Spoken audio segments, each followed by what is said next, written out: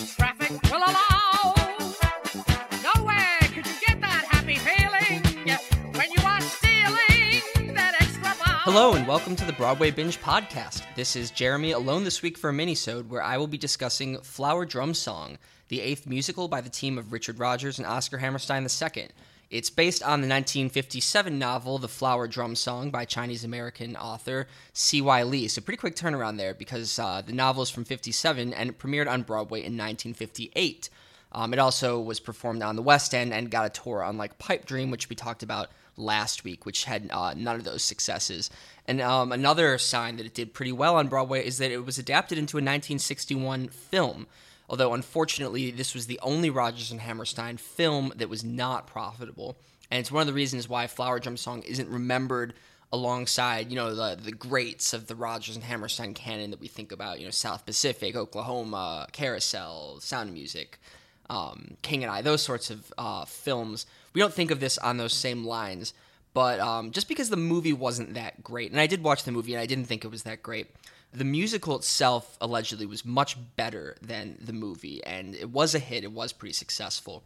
It only ran 800 performances, which isn't as long as some of these 1,000-plus runs of the other Rodgers and Hammerstein shows, but it was the longest-running musical of the 1958-1959 Broadway season, so definitely a success, and it was pretty well-reviewed as well. The reviews might not have been as good as Redhead, the Gwen Verdon vehicle, basically, that won Best Musical that year at the Tonys. But it was definitely well-reviewed, even if it hasn't been revived as much since, both because of the potentially problematic elements of it. Not even potentially, there are problematic elements of it, and also it's difficult to get an all-Asian cast to do the show. And even though Broadway and community theater troupes around the world tend to really not care that much about, like, oh yeah, sure, we'll just whitewash all the characters in West Side Story. For whatever reason, Flower Drum Song, maybe just because there's not as much of a hunger to put it on, there hasn't really been the issue of it being heavily whitewashed, maybe in part because it's so completely an Asian cast. All the characters are Asian, really, except there's like a white mugger at one point. So there hasn't... It doesn't sort of come up if you're like in a community theater in Kansas. It's not going to occur to you to do Flower Drum Song, so that's probably why it's escaped some of the bad whitewashing that we see a lot in other Rodgers and Hammerstein shows. So it was a pretty decent-sized hit at the time, and I had already been planning on talking about it this week because I was going to record a mini-sode, and this is the final Rodgers and Hammerstein stage show that came out while they were alive that we aren't covering or that we haven't covered for a main episode. So I was already going to discuss Flower Drum Song, and I watched the movie a week and a half ago. But interestingly, in the week and a half since I watched the Flower Drum Song movie, there have been more articles online written about Flower Drum Song and discussing Flower Drum Song than probably any time since Flower Drum Song came out in 1961 and since the internet was invented. This is the week of people talking about Flower Drum Song, and that's because this happens to be the week that Crazy Rich Asians came out, which is a fantastic movie that I highly recommend seeing. And don't worry, we're going to talk a little bit about Crazy Rich Asians, but mostly in the context of talking about Flower Drum Song. I won't do any spoilers. It is a romantic comedy, so, you can probably guess how it's going to end up anyway, but, I'm not going to spoil that at all. I recommend that you go see that movie. It's really fantastic. And the reason why Flower Drum Song has come up so much in the news lately is that it's widely reported that Crazy Rich Asians is the first Hollywood movie starring a pretty much all or predominantly Asian cast or Asian American, westernized Asian. I've seen it phrased in a lot of those ways because really there's very few characters in the movie who were born in America. It's mostly people who were born in Singapore and thereabouts. But typically whenever Hollywood does a movie about a movie that has mostly Asian actors, it's like a movie that takes place in ancient China or Japan, or it's some sort of martial arts movie. But this is the first time in 25 years, since 1993, when the Joy Luck Club came out, that there's a movie made by Hollywood starring pretty much all Asian actors, and that's a huge thing. You would think there would have been more in that period of time, but no, there really haven't. It's also one of the first times in ages that we see a male romantic lead of Asian descent in a movie, Crazy Rich Asians. And when I'm reading these articles, now I haven't seen the Joy Luck Club, but it seems that this is the first movie, Crazy Rich Asians, since Flower Drum Song to have the main romantic couple be both Asian. And it also seems, although like the news articles aren't as certain on this because they didn't take the time and expense to go through the research this would entail, but while lots of news articles are reporting authoritatively that Crazy Rich Asians is the first time since Joy Luck Club 25 years ago to have an all-Asian cast in a Hollywood movie, it seems that the previous example of this before Joy Luck Club was 1961's Flower Drum Song movie, and it seems that before Flower Drum Song, there had never been a movie like this. So there's only been 3 movies made by Hollywood starring all-Asian casts that take place in the modern day, which is insane to think about. So Flower Drum Song definitely has its issues, but it also is sort of very progressive in a way. And rather than just having me as, like a random white guy talk about this, I'm lucky that all these articles have been coming out, so I can basically just read to you quotes, by Asian American professors and journalists about the complicated legacy of this original movie. So I know we're sort of skipping the musical itself and talking about the movie. We will talk about the musical. We will go over the music. But since this is sort of the headline of this podcast, I'm just going to go over, there's a fantastic NBC News article online talking about Flower Drum Song specifically in the context of Crazy Rich Asians. There's a quote, they quote quite a bit from Heidi Kim, who's an associate professor of English and comparative literature at University of North Carolina, Chapel Hill. And she actually wrote 2 years ago an article just about Flower Drum Song and its complicated legacy. And she points out, quote, it was probably the portrayal of Chinese Americans that more Americans saw than anything else. And there's a quote here as well from David Henry Hwang. Apologies if I'm not pronouncing everyone's name correctly. And David Henry Hwang is notable for our purposes because in 2002, there was a Broadway revival of Flower Drum Song, the only one, where he completely rewrote the book from the ground up. They had to keep the songs and lyrics the same as per the Rodgers and Hammerstein organization, Institute, whatever it's called.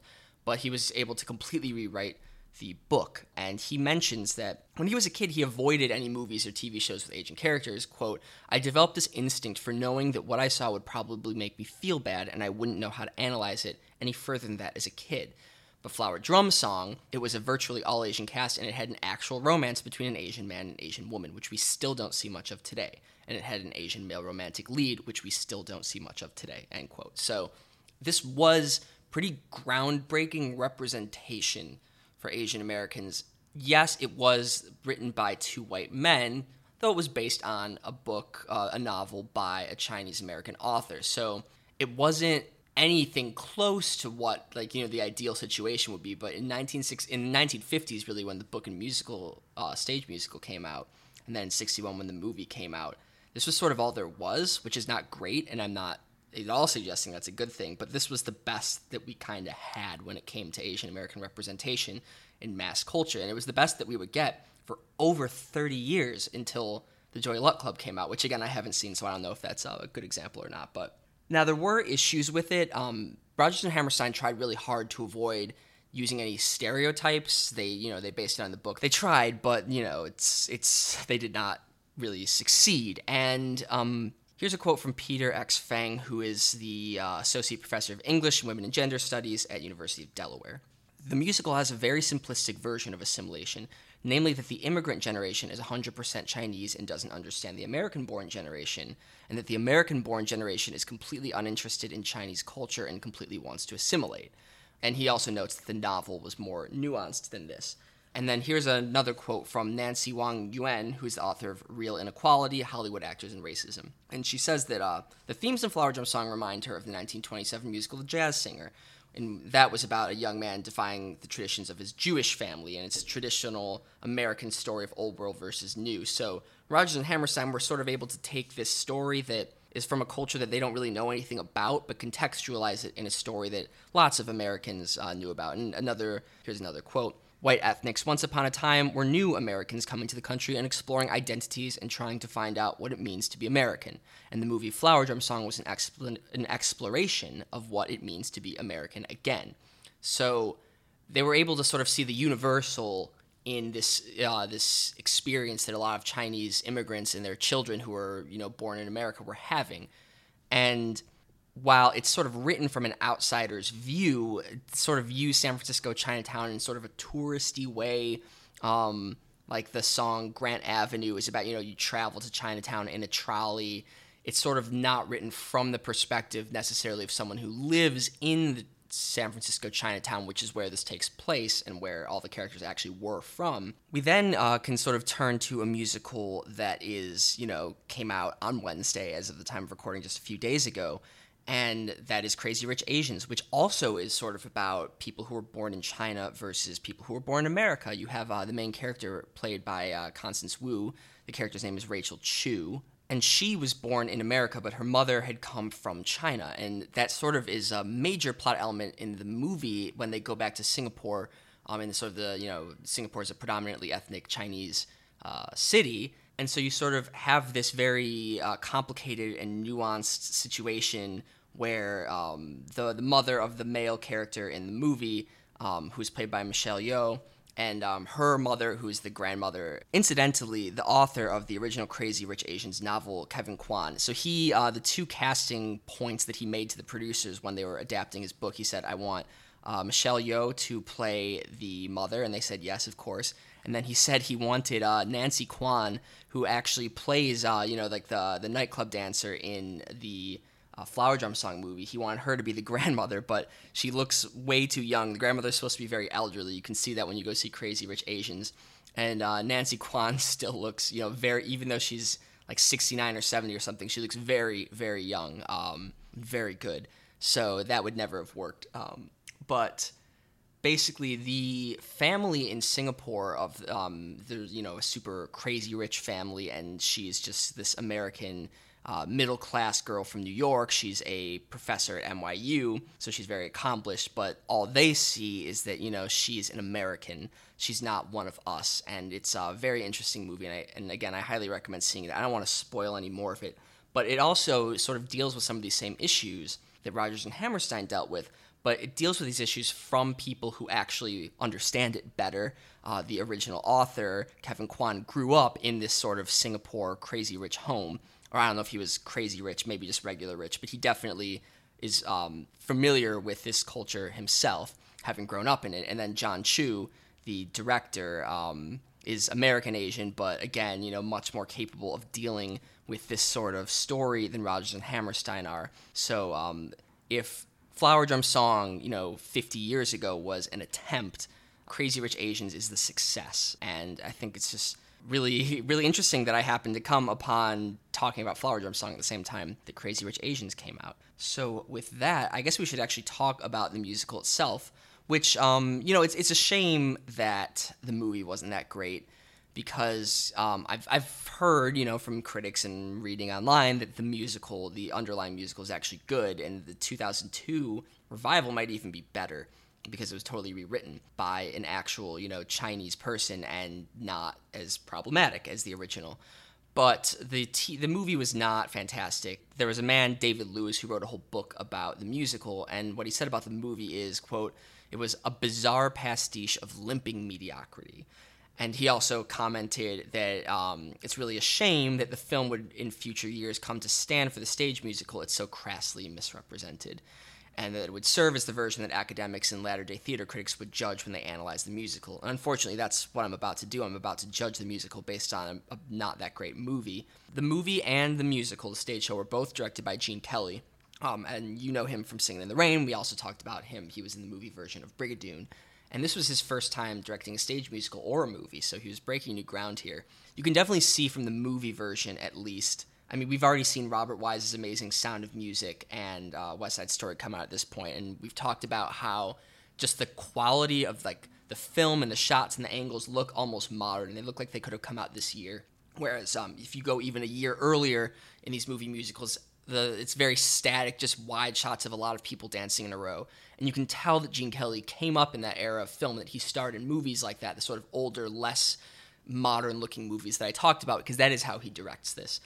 You have situations in the movie, at least, where, there's one song, The Other Generation, which is just, the dancing in a straight line facing the camera, the three Americanized children of the old father who grew up in China. And it's just very old looking. So not great in that respect in terms of just quality as a motion picture. But I guess getting back a little earlier to the musical itself, So Rodgers and Hammerstein were just coming off of two huge failures, which was Me and Juliet and then Pipe Dream. Rodgers is an alcoholic at this point. He's checked himself into a mental hospital, came back out of the mental hospital, but was still an alcoholic. They were just kind of depressed, and all of their early successes had sort of been overturned. And this was before, Sound of Music kind of brought them back on the up and up. Because really, it was actually a Flower Drum song that brought them back on the up and up. It was a huge success relative to the things that had come just before. And it came from this book, which was sort of being written and had come out right before they were ready to go put a musical together. They had actually had a success on television with Cinderella, which premiered in 1957 on TV, and then this came out a year later. But they hadn't had a stage success in a while, since King and I believe. And so C.Y. Lee wrote this book, which was, I don't want to say autobiographical, but it's about a community that he's very familiar with, a community that he comes from, the San Francisco Chinatown.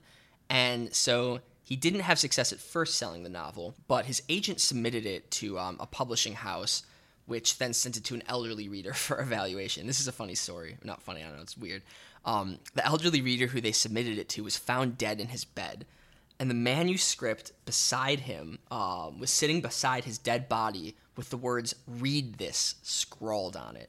And it doesn't say what it was scrawled in. I like to imagine it was scrawled with his own blood. It's probably really grim. I shouldn't have said that. But anyway, his final dying wish was that he loved this so much. Maybe he loved it so much it gave him a heart attack of excitement. So he told them to read this. The publishing house did read it, and the novel became a bestseller in 1957. And they quickly turned the musical around, which was a success.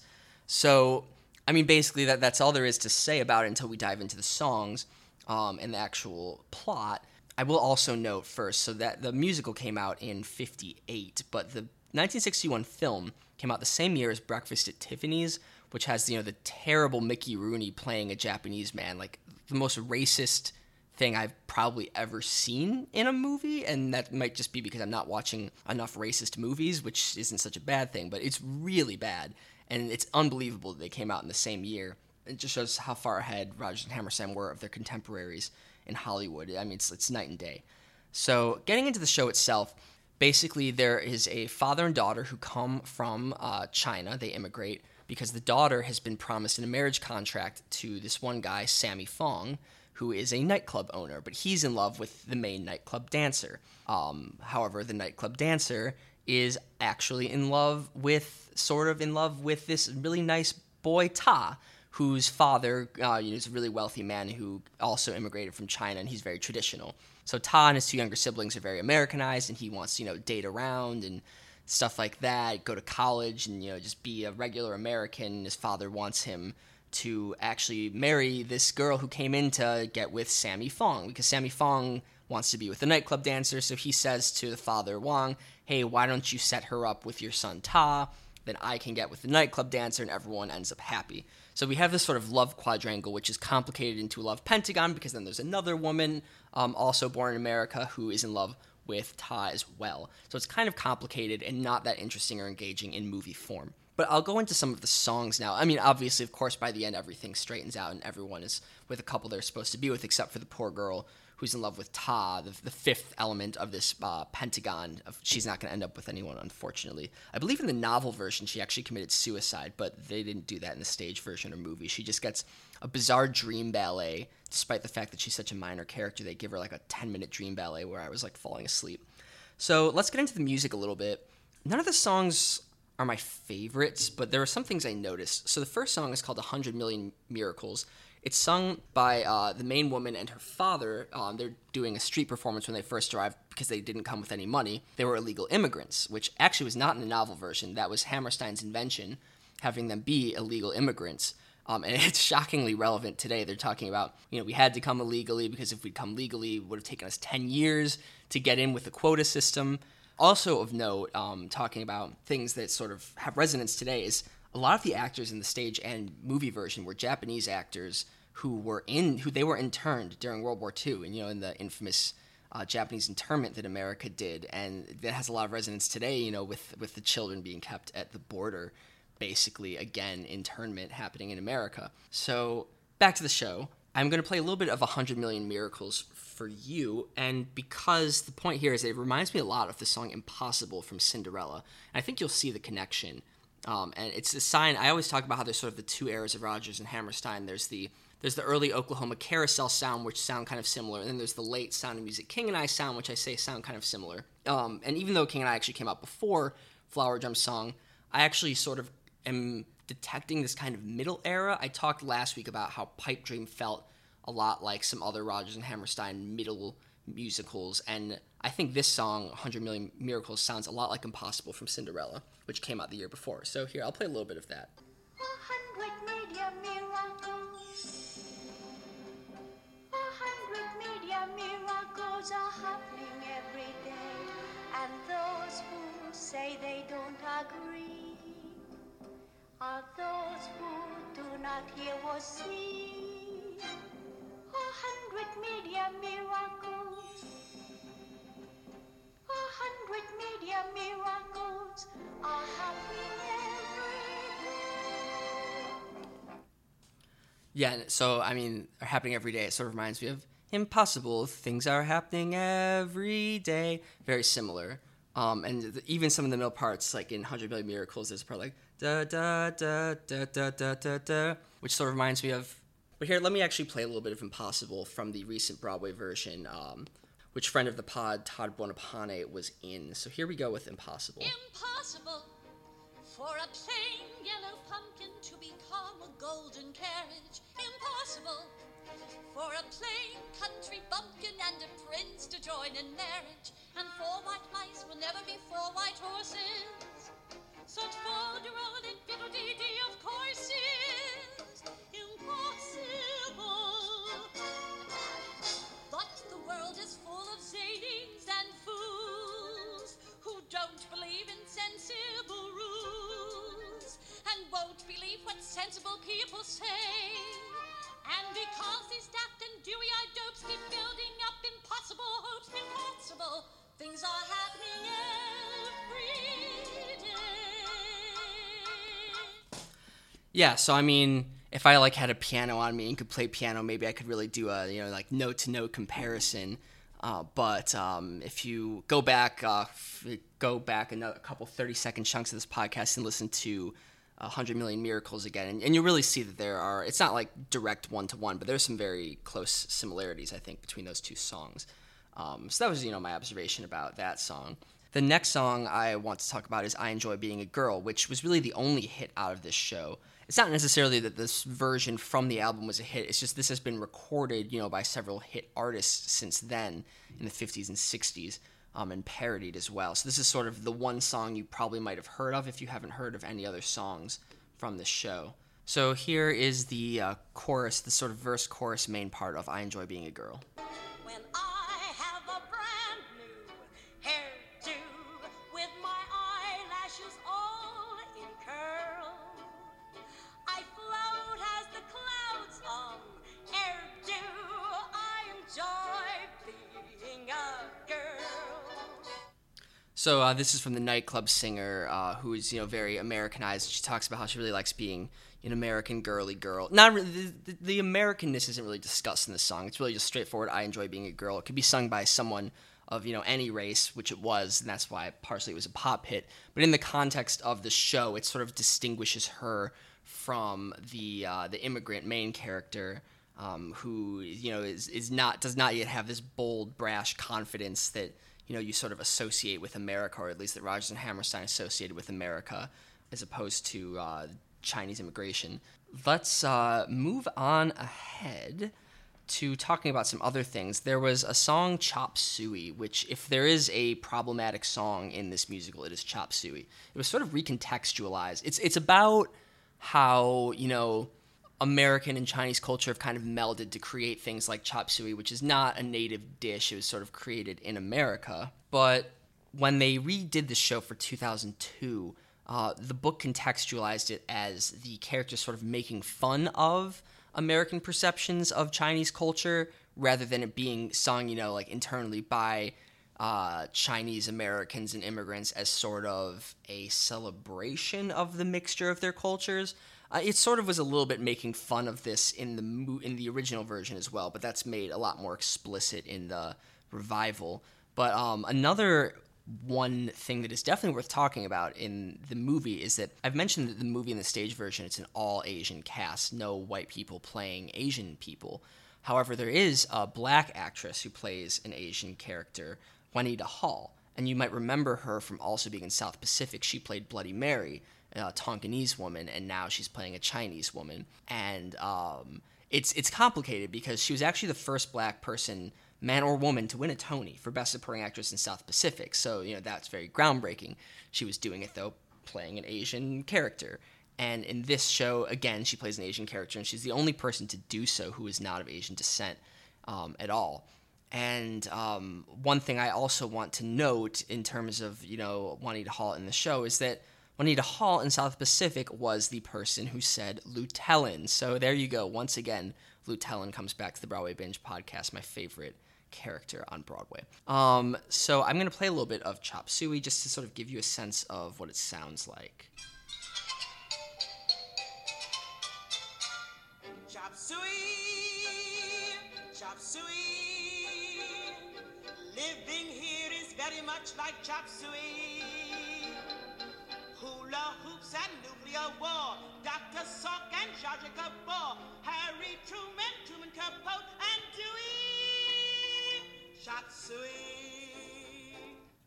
This is generally, this musical I think is pretty weak when it comes to Hammerstein and his lyrical cleverness. But he does get to do some fun things in that song, like We Didn't Start the Fire-esque, naming things that were part of pop culture and making them rhyme. So there's that. In the movie, it's a really great dance. There's a lot of great dancing in the movie as well, but so much of it you kind of get bored with it by the end. Another interesting song is You Be the Rock, which was the characters singing a little bit of a rock song that they like dancing to because at this point it's the late 1950s, early 1960s, and only a snippet of it gets played in the movie. But that snippet, 5, 6, 7 seconds, is the only example that I think exists of Rodgers and Hammerstein writing a rock song. They sort of do it to make fun of it, but I want to play that if I can find it, just to give you an example of what it sounds like because it's such a weird thing. I saw you drive up the other night. That's me. You sing rock and roll. I dig that the most. Do you know You Be the Rock, I Be the Roll? Sure. You be the rock. I'll be the roll. You be the soup. I'll be the bowl. You be the furnace. I'll be the coal. Rock, rock, rock. Roll, roll, roll. Yeah, so upon reflection, I don't know if that is actually rock music at all, and it really just goes to show how out of touch Rodgers and Hammerstein are, but I thought that was pretty hilarious and weird and unexpected. Looking ahead, the other song that I enjoyed, maybe the only song that I actually really enjoyed listening to, is Don't Marry Me. And in the movie version, which is the version I'm going to play for you, this is sung by Jack Sue, who's a hilarious actor. Interestingly, his name was, he was born as Goro Suzuki, and he changed his last name to Sue, not in order to please American audiences, but because he started performing at a Chinese nightclub, so he didn't want to keep his Japanese name of Suzuki, so he changed it to Sue, and then changing his first name to Jack, that was to Americanize it, So he's really funny in Don't Marry Me, and this is when he's currently about to be forced to marry the main woman, the main character who immigrated from China, but he actually wants to be with the nightclub dancer. So he's trying to convince the main woman not to marry him. So here is Don't Marry Me from Flower Drum Song. If you wanna have a rosy future and be happy as a honeybee, with a husband who will always love you, baby, don't marry me. If you want a man you can depend on, I can absolutely guarantee I will never fail to disappoint you, baby, don't marry me. I eat lychee nuts and cookies in bed, and I fill the bed with nutshells and crumbs. I have irritating habits you dread, like the way I have of cracking my thumbs. My grandpa was a big game hunter. He met grandma swinging on a tree. If you want to have attractive children, baby, don't marry me. I really enjoy that. So that's basically all I have to say about this show. I don't necessarily recommend watching the movie unless you just, like, really want to be a completionist.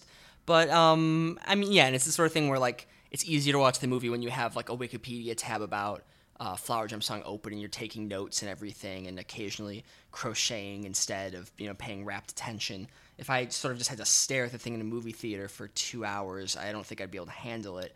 But, if you're looking for, like, a background thing to have on while you're cooking, or I don't know what you do while you have background stuff on, yeah, maybe give it a go. And if you have trouble finding a link, just tweet at Broadway Binge. I'll DM you the good stuff. Anyway, that's all I have to say about this. So if you really like this episode, maybe you came to us because you were searching Flower Drum Song or Crazy Rich Asians or something, be sure to subscribe to Broadway Binge, where we talk about a lot more musicals, usually with my co-host Hannah, on any podcast app. And you can also follow us on Twitter at Broadway_binge, where you can join the conversation and leave us a tweet, which maybe we'll read on the air. And don't forget to rate and review us on iTunes, which will help more people discover the podcast. So thank you all, and we'll be back soon, and probably with Hannah next time for a real episode.